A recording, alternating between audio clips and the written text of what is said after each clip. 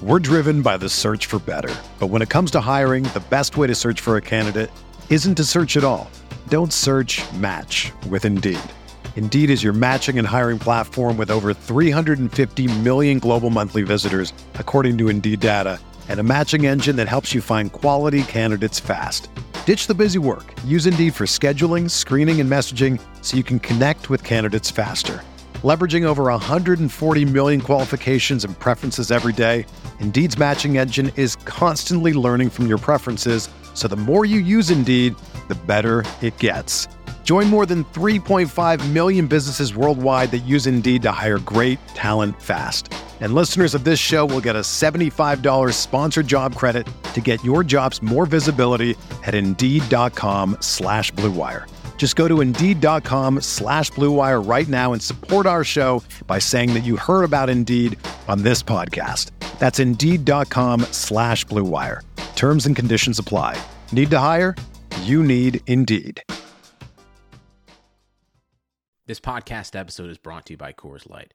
These days, everything is go, go, go. It's nonstop hustle all the time. Work, friends, family. Expect you to be on 24/7?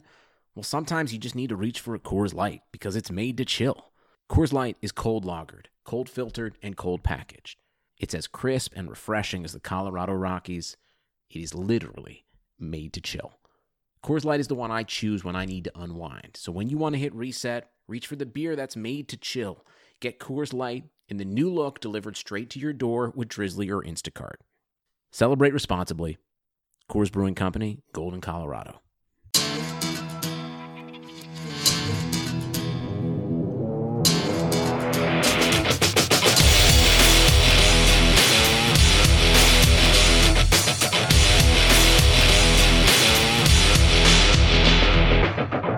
Hello and welcome to week 4 of the Guilty as Charged podcast. But before anything else, I'd like to wish a happy birthday to our very own Jason, who woke up on his birthday on Friday, locked out of his Twitter account with no response from Twitter, and then he broke his $100 headphones. Maybe those things, they correlate, I'm not sure.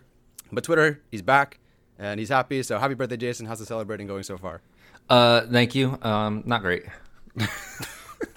It's been a great couple of days. Oh, no. But it's better now because we're recording. It is better now. Yeah, it's better. We are your present. Yay. Okay, anyway. All right, today we were planning on talking about running backs, and we are, but with the Rivers news dropping 2 weeks ago, tight ends got pushed back. So today we'll be finishing off the offense with both running backs and tight ends, and then on Friday we'll start defense. As it pertains to running backs, Eckler is likely to return on some sort of option, probably like a second-round tender at the very least, with Justin Jackson set to return as well. There's still speculation on whether Gordon returns or not, and although both parties seem to want each other, they don't come eye to eye when it comes to dollars and cents. So, Jason, you mentioned something along the lines of Gordon's return being a huge benefit to either a rookie quarterback or Tyrod Taylor. Do you think both sides get it done, or does the team moving on from Rivers make it more likely because A, they have the cap space, and B, they may need all the help they can for their new quarterback? What do you think? All right, so let me clear up real quick that Sure. By benefit, I mean benefits the rookie quarterback specifically, which I mean you did say, but I want to. It purely benefits the rookie quarterback, not the team as a whole necessarily. So obviously, with a rookie quarterback there, the best course of action would be to keep Melvin Gordon, who I think is the best pass blocker out of the 3 running backs. Keep Eckler and keep Jackson. In a perfect world, you get to retain all your players, and this rookie quarterback comes in the best situation ever. Unfortunately, when you're thinking about it as you have to pay Eckler next year, who I believe has way more value than Gordon does, and then if you had paid Gordon already, that either means you have to pay Eckler as well, or you got to let him go. So if you're giving me that scenario of which would I rather do, I mean, you got to let Gordon go and you got to pay Eckler. Yeah, I tweeted out a couple weeks ago that I was kind of out on Gordon coming back just because of his constant bashing of the fans and the situation in LA. I haven't loved how much he's been so negative about that in the press, but to his credit, he has been he's kind of backtracked and he's been very good with his interactions with the media, and I think he's doing a good job of kind of painting a better picture. Like Jason's saying, financially, it doesn't make a whole lot of sense to bring both Gordon and Eckler back because you're looking at spending close to $20 million just on your running back position. And, there's at least 20 running backs in this upcoming draft that I think could come in and you can plug them in and they could be at least somewhat successful. And, Justin Jackson, he's been injured, but, he has proven his value as well as a runner. And I think if you have Justin Jackson and Eckler or Justin Jackson and Melvin Gordon, I think then you drafted a rookie running back and you're kind of in a similar situation where you have 3 guys that you can plug in and play different roles and have a versatile running back room. Yeah, but wouldn't they want to? I mean, okay, the whole thing about Eckler. Okay, if they take him and they wait, and I get it, if he has like a $14-15 million contract, because he might actually earn it if he plays another year, and if he's legitimately catching 1,000 yards and 100 passes, and one of the most efficient running backs in the league, maybe. But isn't it? I mean, Jason, don't you think they'll get it done this offseason? Like, is it better to sign him now? I mean, it has to be, right? Yeah, he's only had one real great season.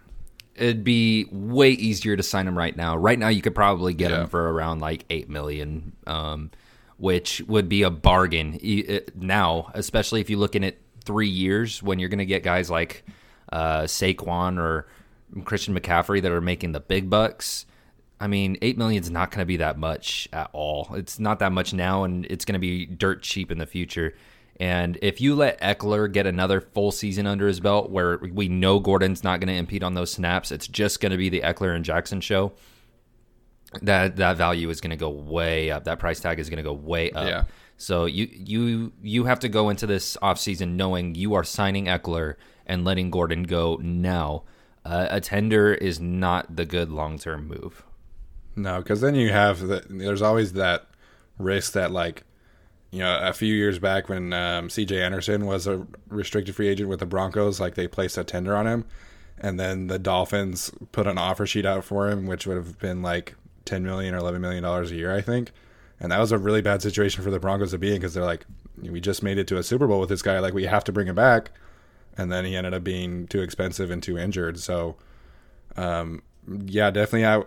If you sign him to a second round tender and you lose him, then you can get a second round pick back. But that is a really tough question to ask, if you'd rather have a second round pick or if you'd rather have Austin Eckler, because Eckler is so valuable and he can do so many different things for your team. So I would just prefer to avoid that situation if at all possible and just sign him as soon as possible. Or you place the second round tender on him and let him go to another team and get a second round pick out of an undrafted free agent. That's a big win. I mean, you could go that route too. Yeah. Yeah, like I said, I think a lot of fans, that would be kind of a big toss-up for, but having a second round pick this year, for example, like, and then you could get a guy like Austin Jackson as a tackle and then also get a good receiver, like, that would be pretty nice too. Steven, if they were to let Gordon walk, and that probably is the case, how much would they be able to trust Eckler and Jackson? I mean, because both have shown glimpses as a duo that they can get it done, but neither have done it for an entire season, and neither by themselves. So could they even trust that moving forward? Well, to be fair, I mean, Melvin Gordon has missed his own set of games, and last year I think really hurt his value. He was really inefficient for most of the season. He had a couple of really good games, but I'm a believer in Austin Eckler. I think Austin Eckler can be a number one running back. I think you probably want to have a guy with, if you're in a situation with Austin Eckler and Justin Jackson, I would prefer to have a good physical downhill back that could complement them and take care of the short yardage situations and especially at the goal line. I think my one complaint about Austin Eckler is he's not as physical at the point of attack in the goal line situations. He had a couple fumbles this year. But if you're giving 18 touches, maybe 20 to Austin Eckler, and you're giving 7 or 8 to Justin Jackson, like, I'm a believer in them. I think that would work out just fine. So, Jason, if they keep Eckler and they move forward with Jackson, what are they looking for in a running back in the draft this year? Well, I mean, the assumption is that they go find a power back, is the assumption that everybody seems to be going with. Like, you got your A.J. Dillon, you got your A.J. Dillon or your Patrick Taylor, the Michael P. Ryan. I don't believe in that. I don't think you need to go get a power back. I think you can go get a guy that is very similar to these two and just keep your scheme working in the way as it's intended. And I was talking about this with Steven earlier. If you go get A.J. Dillon and say Austin Eckler gets hurt, well, now you have to compensate for losing Eckler. You lose this bit of the scheme, and you have to adjust based on how A.J. Dillon performs. Or you just slot Jackson in and you roll with one running back and continue that way, and then go pick a guy up off the streets that would kind of replicate what Jackson does in the backup role. But, I mean, I think it would benefit them more to go get a guy that is more of the fit of where they have found success. They found success with the Eckler running style, the Brandon Oliver running style, the Detrez Newsome, Derek Gore from this last preseason. If you're finding success with these guys, stick with the script. Stick with what's winning right now. You don't need to go change what you're scouting just based off of what one guy you're losing. And honestly, if you really think about it, I mean, Gordon is not the best power back in the world either. I mean, he's more of a guy that, well, he's intended to make people miss. He's more of an effort runner, a balance runner, and replacing Gordon with an A.J. Dillon with a power back, I don't think it would have the result that many people think would happen. There would be very rare situations in which it's actually 3rd and short and you go and put A.J. Dillon in. I don't think that happens nearly as often as people think it would. Realistically, you would see Justin Jackson in with whatever quarterback they roll next year and run a read option. It's probably not going to be an A.J. Dillon. Yeah, I think Jason's really spot on. It kind of just depends on your preference here, and ideally you want to just kind of replicate what you already have. I am a believer in A.J. Dillon. I think he could be a successful running back in the NFL, and we're going to talk about him later. My thinking is not necessarily that you're getting a only power back, but more of like you're getting someone that can complement what you already have.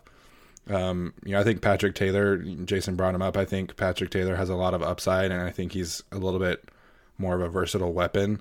So you're not necessarily getting someone that you can come in that is only a power back. Obviously, you want to draft someone that's more well-rounded and that can come in unique situations. But, I mean, you can plug in a guy like Patrick Taylor into the situations that Justin Jackson is doing, and he would be fine. I think A.J. Dillon is a bit more of a straight line runner. Like, you want to just do power runs and halfback dives and stuff like that. But we'll touch on them. We'll touch more on them later. Well, there's also the case of if you go and get A.J. Dillon, and you say you spend a pick on A.J. Dillon, you're then spending a pick on somebody who is at most going to get 2 reps a game, unless he really flashes and impresses and overtakes Justin Jackson on the roster. I'm not even okay with spending a 7th round pick on somebody that's only going to get 2 reps a game as a very specific type of player, as a power runner. I'm just not okay with it. If you want to go sign a free agent like Bo Scarborough, say if Bo Scarborough or a type of player like that hits free agency and you can go get him, then by all means. If you get an undrafted free agent, that would work too. But spending a draft pick on somebody that's only going to get a couple reps here and there, I'm just, pass. So these two guys, instead of going through the entire running back class, are each going to come up with 3 running backs that do fit the Chargers and someone they may want moving forward. So Jason, start us off. So I'm going to start this off with Javon Leake out of Maryland, listed at 6 foot and 205 pounds. And so Javon Leake is actually my comp for Melvin Gordon. He's a guy that would be taken in the mid to late rounds, even undrafted perhaps, because he did have limited action in college. But he's somebody that when I watched the tape, he was a more decisive Melvin Gordon. To take somebody who has that skill set would be the easiest transition, well, obviously. So Leake has a limited workload, so he has fresh legs, like really fresh legs. He's really fast. Like, I think he's potential 4.3 fast. And he builds momentum quick. I always like those type of running backs, one of them being Tevin Coleman on the Niners. I used to love Tevin Coleman on the Falcons more than I liked even Devontae Freeman because he would build momentum behind the line of scrimmage really quick. And so by the time he got to the line, he was already going. Like, he was already full speed. So if he made contact, he was already getting 3 yards or more. And one knock I have against Leake is he did have limited action in college because he was playing behind Anthony McFarland. And so there wasn't a lot of workload there to go and diagnose every little thing with him. And so the limited amount of stats and the limited amount of workload in college could knock him down draft boards. Yeah, I think the thing to point out here with running backs is neither of us really think that you need to go get a running back in day 1 or day 2. The Chargers have enough other needs where taking a running back in round 1, 2, or 3 is just not a thing. I love Zach Moss. I love Cam Akers. It's just not happening. That's just not a realistic scenario for this team. If it happens, I'll be happy. But we're talking about guys that we're probably taking on day 3. And I think this guy from Maryland, I think that's where he would slot in as well. I am going to cheat a little bit here with my guys. I'm going to throw A.J. Dillon and Patrick Taylor in at the same time. I think A.J. Dillon, like I was saying, he's 250 pounds. He is a big bruising back. That's what you're getting. A lot of people have thrown out the natural comparison of Derrick Henry, but I think that's a little unfair to Derrick Henry. I think Derrick Henry is a much better athlete. So I think A.J. Dillon reminds me more of LeGarrette Blount. Just the physical bruising guy that just knocks people out. Patrick Taylor, on the other hand, he's a bit of a better athlete. He's 6'3", 227, so he's more Derrick Henry than A.J. Dillon is. But he has better vision, better balance, better athleticism than A.J. Dillon does. And with Patrick Taylor, you're getting a guy who just is a touchdown machine. He scored 30-plus touchdowns in college despite almost exclusively splitting time with Darrell Henderson last year and Antonio Gibson this year. So there's a lot of production and a lot of physicality that you like with Patrick Taylor. So moving on to my number 2 guy is going to be Reggie Corbin out of Illinois. And this is the guy where you look at the Justin Jackson and Austin Eckler and you go and find somebody similar. And that's who I have with Reggie Corbin. So Reggie Corbin has insane lateral movement. It's off the charts. It's insane. This guy can make people miss. He can change directions in the snap of a finger, blink of an eye. It's probably the best in this class. Out of anybody I would take, if you ask me who has the best lateral movement in this entire class, it's Reggie Corbin, and it's by a mile. It's so far. He can outrun defenders and make angles look silly. There was a play, I don't remember who it was against particularly. It was last year, and the safety had a perfect angle on him. It looked like he was coming downhill. Corbin hadn't even passed the line of scrimmage yet, and then Corbin just kicks his cleat in the dirt and takes off. And you just see the safety kind of almost have to turn around 180 degrees. It was ridiculous how fast Corbin looked in that moment, and it was something I was waiting for. I was waiting for it to be what's his knock? His lateral movement is so good. There has to be a knock on why he's not talked about, and speed is definitely not it. So Corbin, obviously the drawback of him, he's not a powerful guy, but he has momentum as a runner, and I was just talking about that with Javon Leake. And I was telling Steven earlier, I've found the type of running back I like, and it's those guys who build momentum before they hit the line of scrimmage. Austin Eckler does it. Brandon Oliver did it. Derek Gore did it this preseason. And that's kind of the type of running back you've seen that the Chargers seem to be drawn to, is these guys that build momentum really quick. And Reggie Corbin is definitely one of those guys. He's not powerful. That momentum doesn't translate into power very often, but it does translate into him being able to get a little bit more than he should, or being able to just absolutely blow by these guys because they're not expecting him to be that quick, that fast. I think Corbin is definitely an underrated prospect. This kind of speaks to the depth of the running back class and really how many are going to go in this draft class, but there are a lot of things I like about him for sure. So my second guy that I'm going to highlight here is Joshua Kelly out of UCLA. He's 5'11", 215 pounds. The thing that you like about Joshua Kelly is he's just a hard worker and he's a tough runner. He actually transferred up from UC Davis to play at UCLA and got better at UCLA. So that kind of speaks volumes about who he is as a competitor and as a player. He's not the best athlete, but he is just tough and aggressive, and he hits holes strong. You can put him in a zone scheme, you can put him in a downhill scheme, and I think he would be successful. If you want to talk about a guy that could step into like a Justin Jackson role, I think Joshua Kelly is it. of all the guys that we've mentioned so far, if you're wanting like a 3-down back, I think Joshua Kelly is probably my pick in that situation, where I would be comfortable having him step up into that 3-down role. That being said, testing at the combine is going to be really big for him. We are recording this before the combine, obviously. So he needs to show off a little bit more athleticism, a little bit more natural burst. But he's just a tough guy, and there's a lot to like with Joshua Kelly. Yeah, Joshua Kelly, another one of those guys that really has momentum prior to hitting the line of scrimmage. He builds up that momentum quick. So my next guy is going to be J.J. Taylor out of Arizona, listed at 5'6", 185, so a small guy. And my comp for Taylor is actually going to be Brandon Oliver. So continuing this trend of momentum behind the line of scrimmage, you have his momentum builds up into power. Something I knocked against Corbin, that momentum doesn't turn into power. Taylor's does. He will mow people over. There's these 6-foot safeties that he would just put on their back because they just were not ready for this guy. His pad level is low. That momentum does turn into power, and he will knock them down.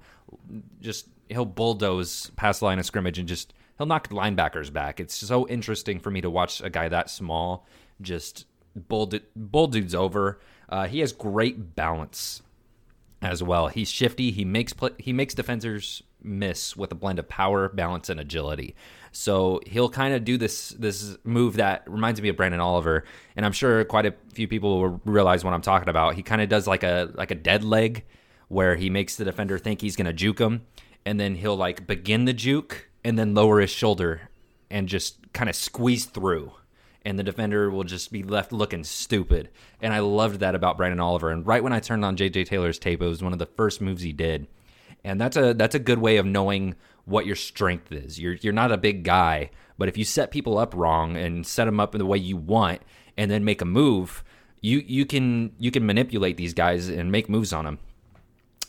And perhaps the biggest thing for J.J. Taylor is this dude is a fantastic route runner, and he's really soft hands. Yep. Like if anything, he's probably not. He's definitely not going to be a workhorse guy, but if anything, he is going to come into an offense and he's going to have a Tariq Cohen type role, or even the role Brandon Oliver had back in the day. Where he's putting up these big games receiving against like the Jets and stuff like that. He's going to definitely find some mismatches against linebackers and such. You can't really plug a linebacker in against him because it's just not going to work. He's got an excellent release as a running back. He's going to cause a lot of problems, a lot of mismatches, and it's something that teams are going to have to scheme around. So I see his rookie year, J.J. Taylor is going to have a lot of success, and I think that success is kind of going to decline a bit because teams are going to figure out that they need to scheme around him. But he's going to be one of those guys you're seeing on the highlights like every week. Like, oh, here's J.J. Taylor again with this punt return or this kick return, or he caught this 50-yard catch and run for a touchdown. And my knock against Taylor is that he is a small receiver. He's listed at 5'6". He doesn't have the potential of a workhorse guy. He's never going to be that guy. But if you're taking him understanding that he is going to have this Brandon Oliver role, you'll be fine.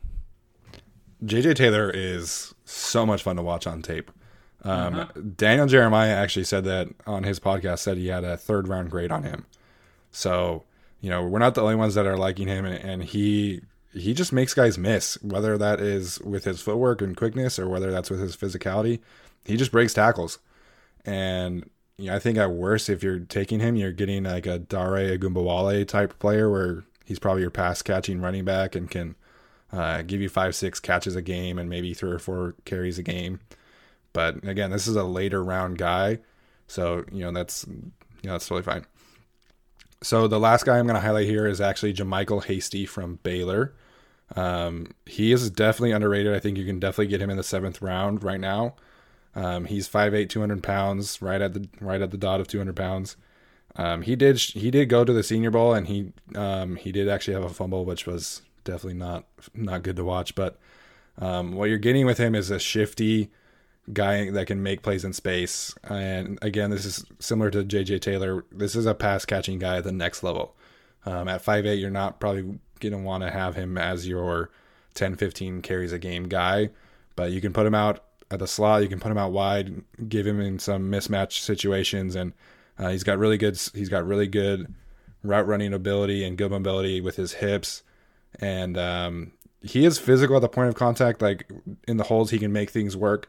But it's just the lack of consistent power and size that you're probably not going to have him be an every down back. He's more of a check down pass catcher and a slot option, like I was saying. Could you guys do me a favor and quickly go back over your list and just tell me about where you think each guy's going to go? I know you mentioned the 7th round for the last guy, but can you just go over the whole list and tell me? So Javon Leake is tough to peg. All it takes is him to have like a good pro day and a team could fall in love with him, because I do think he's going to time really well in his 40. So it's tough to say. I mean, I could see him going undrafted. I could see him going in like the 4th round. Running backs are kind of weird in a sense. Like if a team pegs the guy as an athletic player that can come into an offense and run a good zone scheme, like he can go up boards. JJ Taylor, I could see him going as high as the 2nd round, honestly. Like there's been some murmurs about that where some believe he can come in and be that Tariq Cohen, that receiver, and that has a lot more value than a traditional running back in today's league. So if a team believes that he can come in and be an elite receiving back, then I mean I could see a high 3rd round. I could see a team like Detroit taking him with Kerryon Johnson's struggles in the receiving game lately and struggles to stay healthy. And then you got Reggie Corbin. I think he's going undrafted. I mean, I haven't really seen any buzz on him at all, so it's tough for me to say. I don't know really, but the elite lateral moves, it's tough for me to think that a team's not going to notice that and go, yeah, he's worth a mid-round pick. So I mean, it just depends. Running back is hard to peg. It's a lot easier when you look at quarterbacks or receivers where you can kind of see them going, where you can see them fitting. But with running backs, it's kind of a toss-up. So of my guys, I think Patrick Taylor probably would be the one to go the earliest. Like I said, he's just an athletic freak, and so I think he's going to go to the combine and put on a show. And when he does, I could see him going on day 2. I think every other guy is going to be a 6th or 7th round pick. I think Joshua Kelly before the Senior Bowl is probably going to be looking at like undrafted territory, but because of how well he did at the Senior Bowl, he had the 100+ yards, and really kind of just showed off abilities that people didn't realize he had. So, I think he elevated his draft stock by doing that, but I still think 6th round pick. I think AJ Dillon, because of his limited upside, is a 6th or 7th round pick. And, Hasty out of Baylor, I don't think many people have really heard about him much. So I think he is 7th rounder on drafted territory as well. All right, moving on to tight ends. Apparently, I don't know if you guys knew this, but if the Chargers move on from Hunter Henry, that's the last straw for some Chargers fans. I guess they draw the line at a 2nd round pick from 2016. Tyler. Who's never played a full season and whose career highs are 55 catches for 652 yards. I like Henry a lot, but I don't know about him. It's a tight end, so that's where you draw the line. Yep, life is over at that point. It's done. Yeah. So anyway, as it stands right now, the team does need a tight end, whether it is Henry or a draft pick. Virgil Green isn't going to cut it as a number 1. Do you guys think the Chargers are kind of stuck with Henry since they aren't taking they're probably not taking a tight end early? I mean, are they stuck with him? Is that they just have to pay Henry at this point? I think I'm going to probably piss people off real quick. Actually, I want to take a moment. I want to piss people off before Steven makes them feel better. I'm moving on from Henry. Good cop, bad cop. No. I don't want to. Like I said in the previous podcast about the offensive lineman, I'm done with the injuries. No, I'm done with the injuries. Get him out. And I mean, if you can get Henry to sign a reasonable deal, I think they're going to tag him because he hasn't really proved it yet. And I mean, a lot of people say he's a good all-around tight end. He offers the blocking, he offers the receiving. Look, I love his receiving potential, but he's not very athletic in terms of he's not anywhere near like a Travis Kelce or Evan Ingram. He's not a very athletic tight end. He's got great receiving ability though. He's got good nuances to his routes to get him open despite those athletic limitations. I don't think he's a good blocker. I mean, I thought in the first half of the season when he was healthy, he was a good blocker. But in that final stretch of like 4 or 5 games, his run blocking and pass blocking were really atrocious. Like they were really bad. And maybe the O-line coach coming in fixes it. I don't know. But man, I'm gonna kind of play the bad guy here, and I'm just gonna say I would probably move on from Henry. The only reason I I'm not okay with it in a sense is you really need to help your rookie quarterback out. And I think tight ends are huge for rookie quarterbacks. Huge. Especially when you think about how these tackles have struggled. Having Henry there to help, kind of block. I'm about it. So, I wouldn't be mad if they signed Henry. By any means, I'd actually be kind of happy and relieved. But if I'm the one making the decision, which is probably why I shouldn't be making the decision, I probably let Henry walk. Now, I totally understand what Jason is saying, just the injury aspect of things. But if it were me, I would franchise tag him and make him prove it that he can play 16 games or at least 15. That being said, like, tight end is another one of those positions that it's extremely difficult to transition to the next level.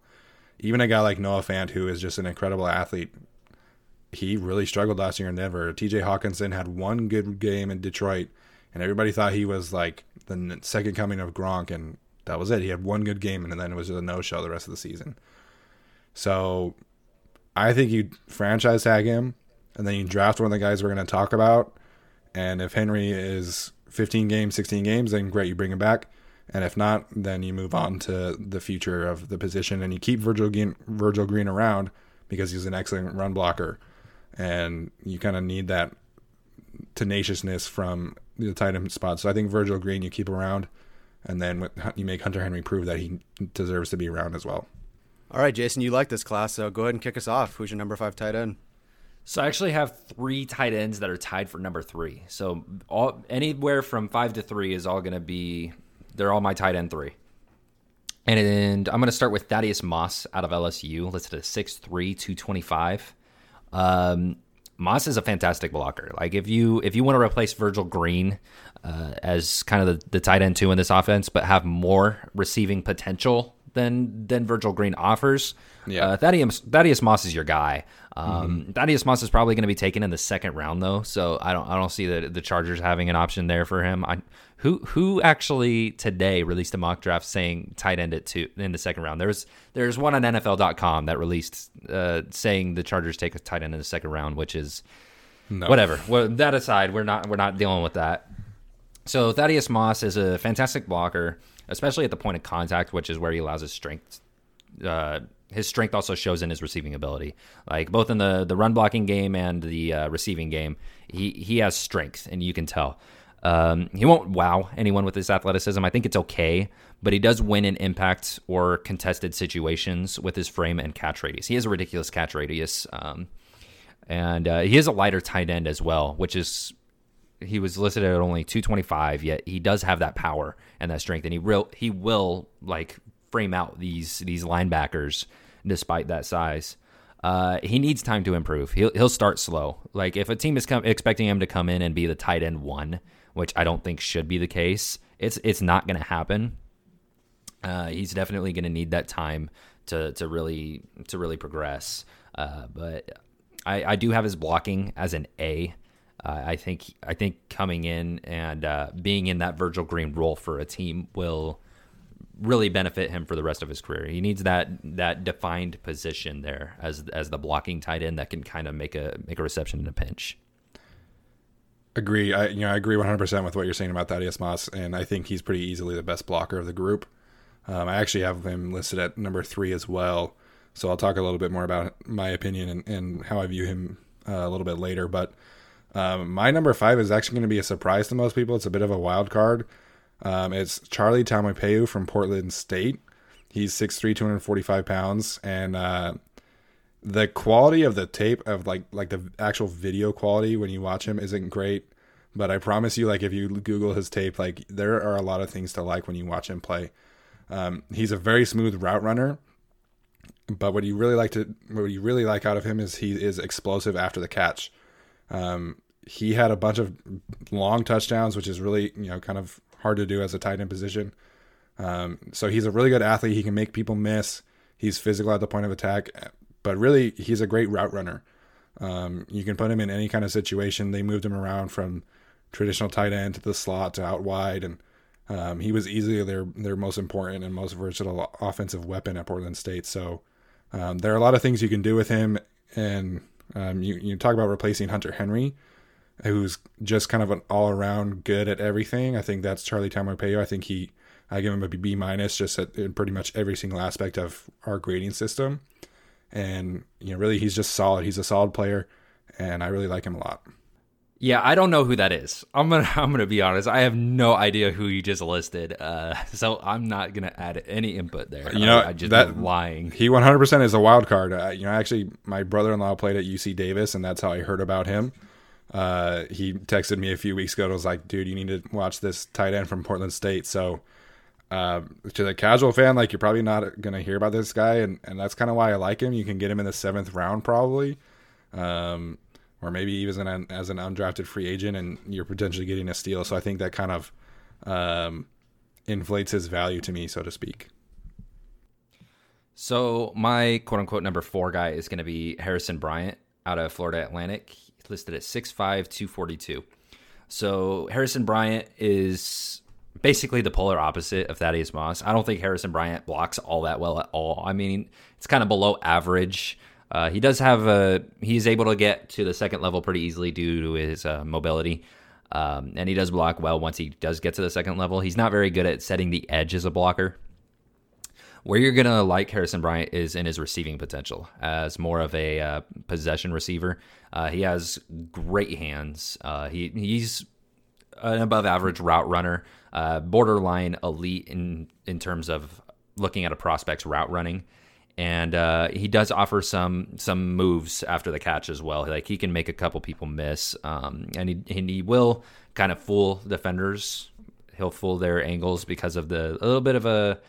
I hate using the term sneaky speed. I don't like that, so I'll just say he's faster than some suspect during a play. He's quick after the catch, like after the initial catch, he is quick to make a move. Like, you'll see him make a move really quick as soon as the ball is in his hands, which will make like the first defender miss. He really excels on intermediate to deep routes. That's where you'll find his the bulk of his game really well is you ask him to run a dig or maybe like a shallow post, and he'll run those very well. Yeah, he's an excellent route runner. He was my number 6 graded tight end. I had Taumapeo just above him, just because of Taumapeo's blocking ability. And granted, it was at Portland State, but I think Charlie Taumapeo is much more physical as a blocker. So my number 4 is going to be Adam Troutman from Dayton. Simply put, he's a bruiser. He's a physically imposing tight end, and I think he's arguably the most well-rounded tight end of the bunch. He's a great blocker. He is a smooth route runner. He has soft hands. He can make people miss. He can run every single route in the route tree. There's a lot to like, and I think he proved that at the Senior Bowl. He had a really good week there, and I could see him maybe going in like the 3rd or 4th round because of that. But if you can get Adam Troutman in the 5th round, that would be a steal to me, and I think I would be really happy about that. There's just a lot of things to like, and I think he's going to be a really good tight end at the next level. So yeah, Adam Troutman is. I think he's a better receiver, athletic receiver, than he is a blocker. I didn't like his blocking at first at all. I gave it like a really low grade as a blocker, and I believe it was just because of that consistency. Like, when he flashes on tape as a blocker, he flashes. Like, he will bulldoze some people, and he's a very powerful route runner as well. He doesn't necessarily make it happen purely with his quickness. He does have some power there as a route runner as well, in terms of framing out the defender and making a move at the top of the route. He's great hands, and exceptional athlete with exceptional size. This actually works out because he is my actual tight end 3, so he is my next guy I'm going to be talking about anyway. He often bullied mismatches with the athleticism that he showed, and that he can become such a mismatch at the next level is a huge value, because if they put a linebacker on him, or even a lot of strong safeties, could not hang with Troutman at all. That just was not happening. Yeah. He attacks the ball especially well, limiting the chance for the defender to make any play on the ball, and was relied on as more than just a tight end at Dayton as well. He, 6'5", 250, and you would see him flexed out as the slot receiver or even an outside receiver sometimes, and he would just bully these corners. So they bully him. It was honestly kind of mean. It should be illegal. And I don't think he's ready to block at the next level. I don't think he shows a lot of balance at the line of scrimmage. But if Steven says he's a good blocker, then I'm going to believe it, because Steven is a lot better than me at that.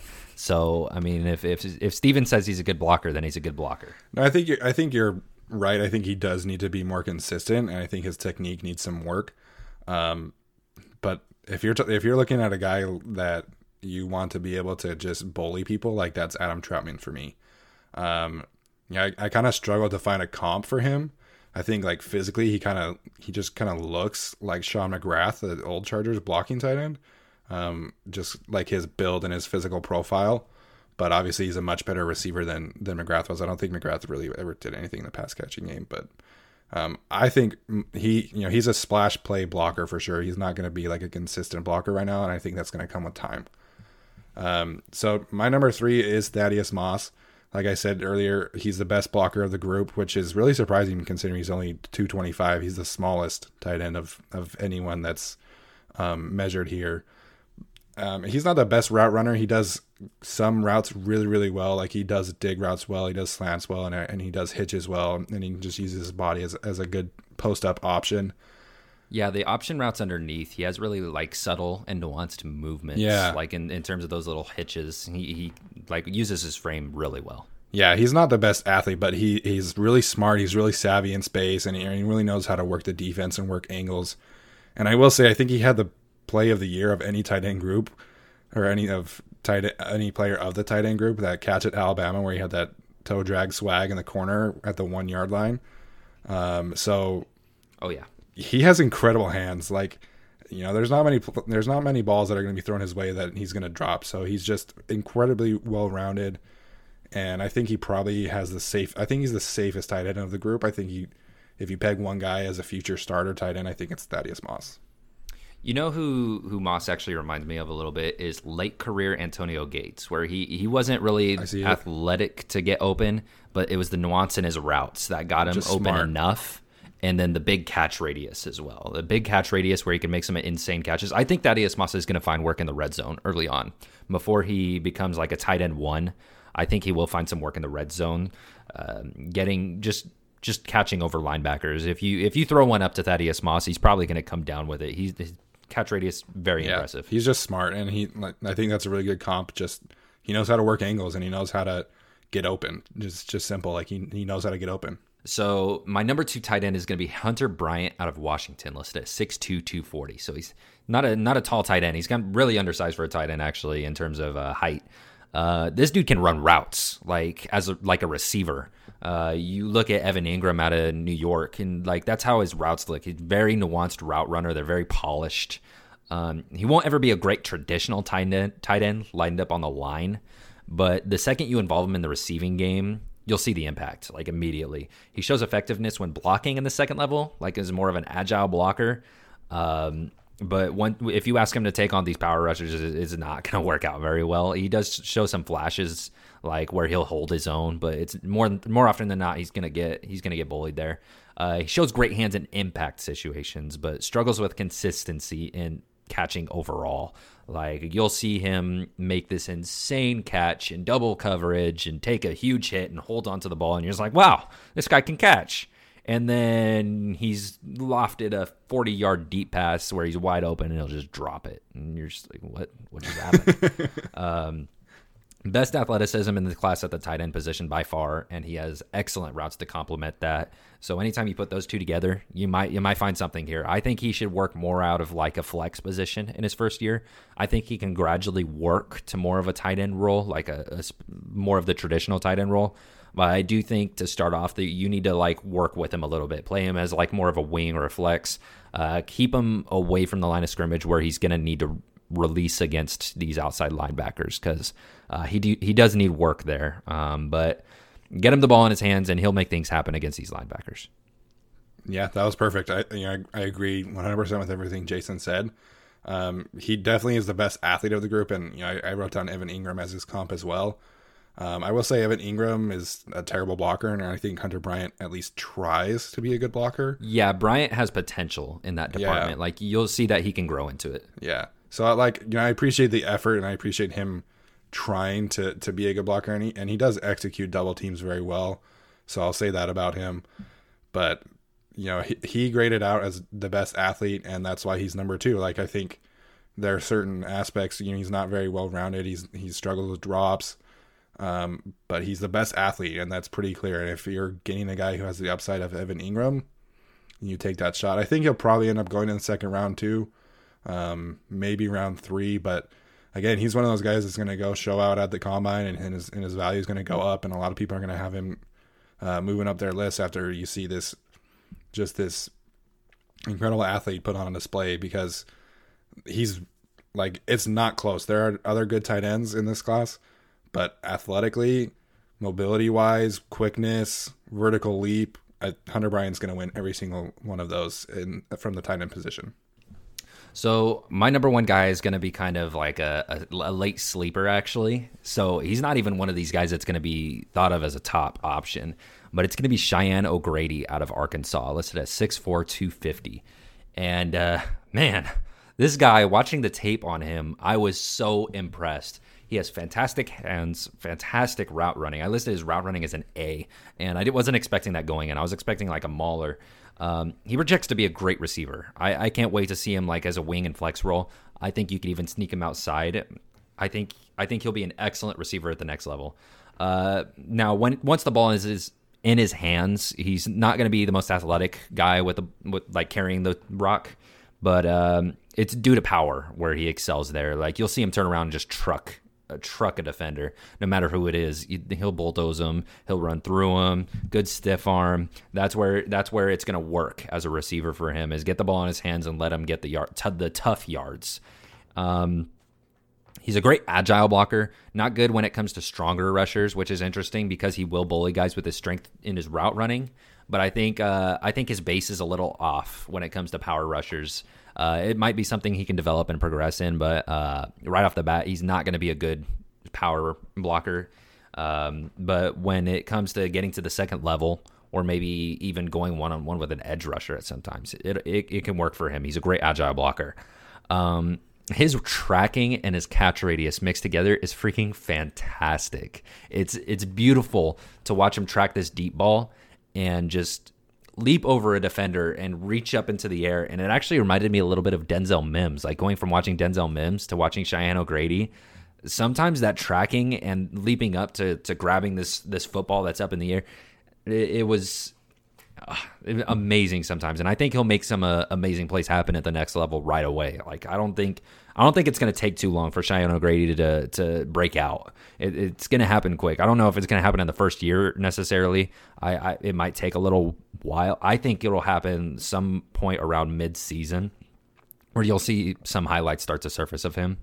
One reason I do think he's going to fall and why he might be a sleeper more than others is he did have off-field issues. I didn't really dig into it too much, but I do know that those off-field issues will probably push him down because he already was a sleeper. But if he puts up a good pro day, or he could rise up draft boards, because this guy, I think he's going to test well. And I could see him being a good tight end down the line. Great tight end. It flashed on film so much. I'm really excited about Cheyenne O'Grady, actually. He's really fun to watch. So you mentioned him as a potential sleeper. So if you're the Chargers and you're drafting a tight end and you want O'Grady, where would you take him? Oh boy. I'm going to assume that rounds 1 through 3 are the typical positions of need. So I would say as high as maybe round 5, because I would leave that 4th round pick open for just like a BPA situation, because I do think there's going to be a good receiver or lineman that falls to round 4, especially when they're picking at the 6th spot there. So I would say like round 5 for O'Grady would be ideal. And if they let Henry go, then I could see a 4th round pick on O'Grady. Yeah, I think if you're letting Henry go, then 4th round is a good spot to take a tight end. There's Trautman's probably in that area too, and Harrison Bryant too. I like O'Grady. I wasn't as high as Jason on him, but I did have him as my number 7 tight end. So my number 1 tight end is actually going to be Bryson Hopkins out of Purdue. He's 6'4", 240, and simply put, I think he's the best route runner in the group.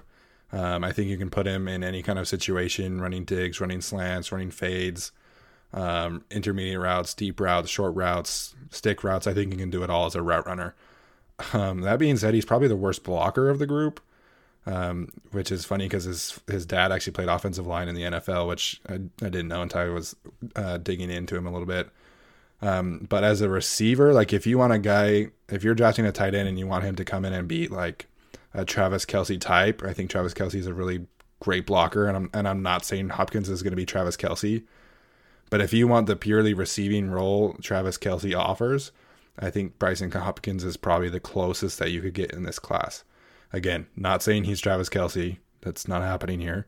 But Hopkins does offer a lot of versatility as a route runner at the next level. So Hopkins for me was my number 7 guy. And I love his route running. I listed it as an A+. I loved his route running. Great route runner. Yep. So Hopkins for me doesn't particularly excel at blocking, but provides an average balanced skill set all around that I think can be developed in the NFL.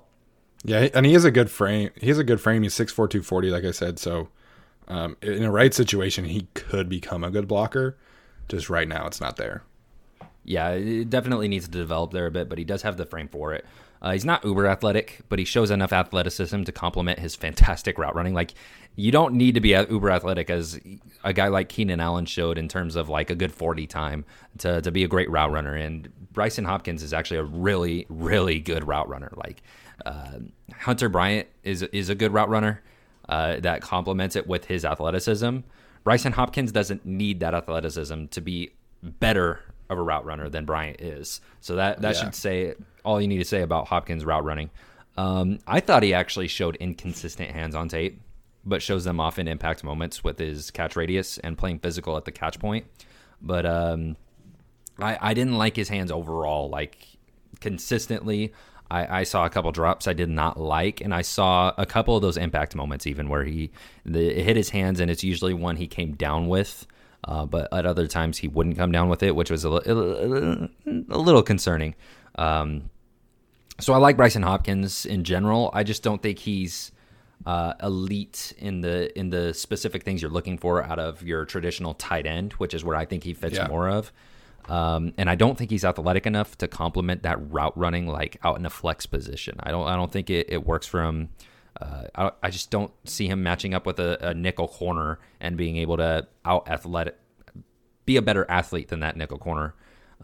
He might be able to get open with that route running, but no, that's totally fair. I do think his route running kind of inflated his grade for me, just like Hunter Bryant's athleticism inflated his grade.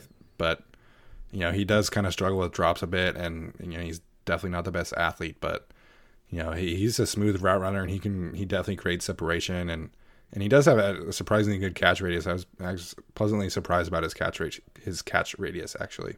Thanks, guys, for your rankings, and thanks, listeners, for following us as we've covered all the offensive skill positions coming out of the 2020 draft class. We do still have corner, linebacker, and defensive line to go before we start previewing free agency. After free agency, we're going to have our first of 2 mock drafts, with the one coming before the draft. So stay tuned so you can hear Jason and Steven, yell at each other for an hour. Guys, as always, where can we find you? Yeah, so my personal Twitter account is Steven I. Haglund, and then the podcast account is GAC Podcast 17. And stay tuned for that mock draft. It's going to be a lot of fun. We're also going to have a couple guests in March that are going to be a lot of fun to discuss free agency with for the Chargers. And March, it's just a great time to be a football fan, and it's going to be a great month. You can find me at Centauri13 on Twitter. Thank God that you just find me there. You're back, dude. Your Twitter account is free. I'm back. That was close. That was a close call. Thank God I was able to prove that I'm actually in my 20s and not 13 years old. Thank God. Now you can continue your role as the president of the Love Hype Train. Right. That's which leads to my next thing. #LuffAt6. All right. This is Tyler. You can find me at Tyler J. Schoon, and we'll see you guys on Friday. Everyone is talking about magnesium. It's all you hear about. But why? What do we know about magnesium? Well, magnesium is the #1 mineral that 75% of Americans are deficient in. If you are a woman over 35, magnesium will help you rediscover balance, energy, and vitality. Magnesium supports more than 300 enzymatic reactions in your body, including those involved in hormonal balance. From functional medicine doctors to mental well-being and female hormone experts, we all know that magnesium is the one mineral to improve all aspects of well-being and health. But which one? Magnesium Breakthrough from Bioptimizers, the trusted choice recommended by leading experts with 7 best-absorbed forms of magnesium to ensure your body receives the support it needs for overall well-being. Go to bioptimizers.com/balance today and use code BALANCE10 for 10% off. Support your journey to wellness at bioptimizers.com/balance. Magnesium Breakthrough from Bioptimizers, your foundation to optimal health and vitality.